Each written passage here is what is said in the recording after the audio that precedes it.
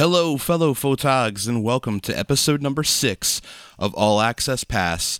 My name is David Correa, and today I just have a real quick episode for you, piggybacking off of a friend of mine's podcast who is much more well-known than I am, and you've probably already heard that one. But this is something that he said it, and it embedded in my soul, and it's the truth. And it's something that I still struggle with to this day. And quite frankly, I put more pressure on myself, and I know that everybody out there puts a lot of pressure on themselves to stay away from this issue, quote unquote. I'm doing my air quotes right now. And it's really a moot point. It really is. So the issue that he brought up on his podcast today was noise. Noise, grain, artifact, whatever you want to call it. It's silly. It's silly, guys. So when I first started taking pictures, concert pictures, I was terrified to push the ISO, mainly because I thought that people were not going to like my work and I wasn't going to get hired for jobs.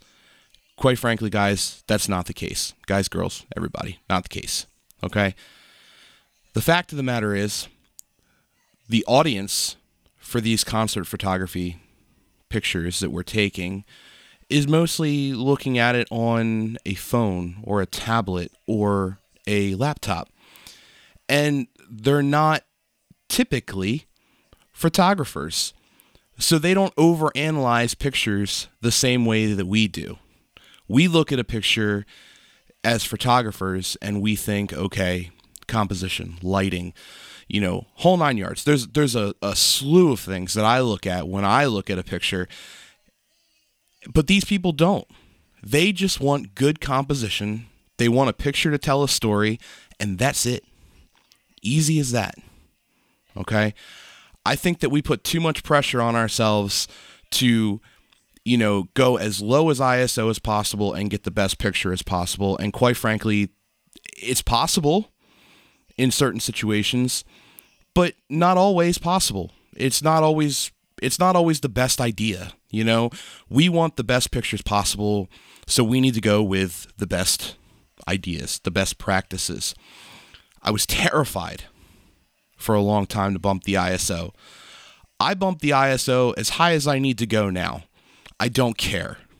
And the reason for that is because I would rather have a tack sharp focus on my subject or on my subjects with a little bit of noise or artifact or grain or whatever you want to call it in the shadows, which people aren't even looking at, rather than have a picture with none of that and a subject that could be a little bit blurry, a little bit out of focus, or a little bit of a trail behind a light, something like that. It just doesn't make sense to me anymore to put so much pressure on myself or other photographers that I talk to not have any noise in their pictures when it's such a moot point. It really is. No one cares about that. No one looks at that except for other photographers. And if they like your work, it'll speak for itself. If they don't like your work, they're going to hate it regardless. You can have zero noise and they're going to hate it. The bottom line is you got to do what you think is best for your pictures. But as for me, I'll bump my ISO as high as I need to go to get a tack sharp picture to tell the story the way that I saw it from the pit, the way that the fans saw it from the crowd. That's it, guys.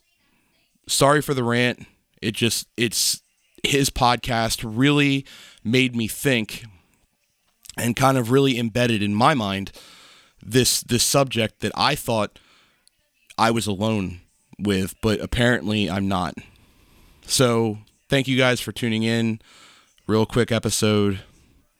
Talk to you on the next one. Be safe. Oh, and one thing that I completely forgot to mention in this podcast, think about the people that did these concert photography pictures before us. They were using, 800, 1600 ISO film, 35 millimeter film.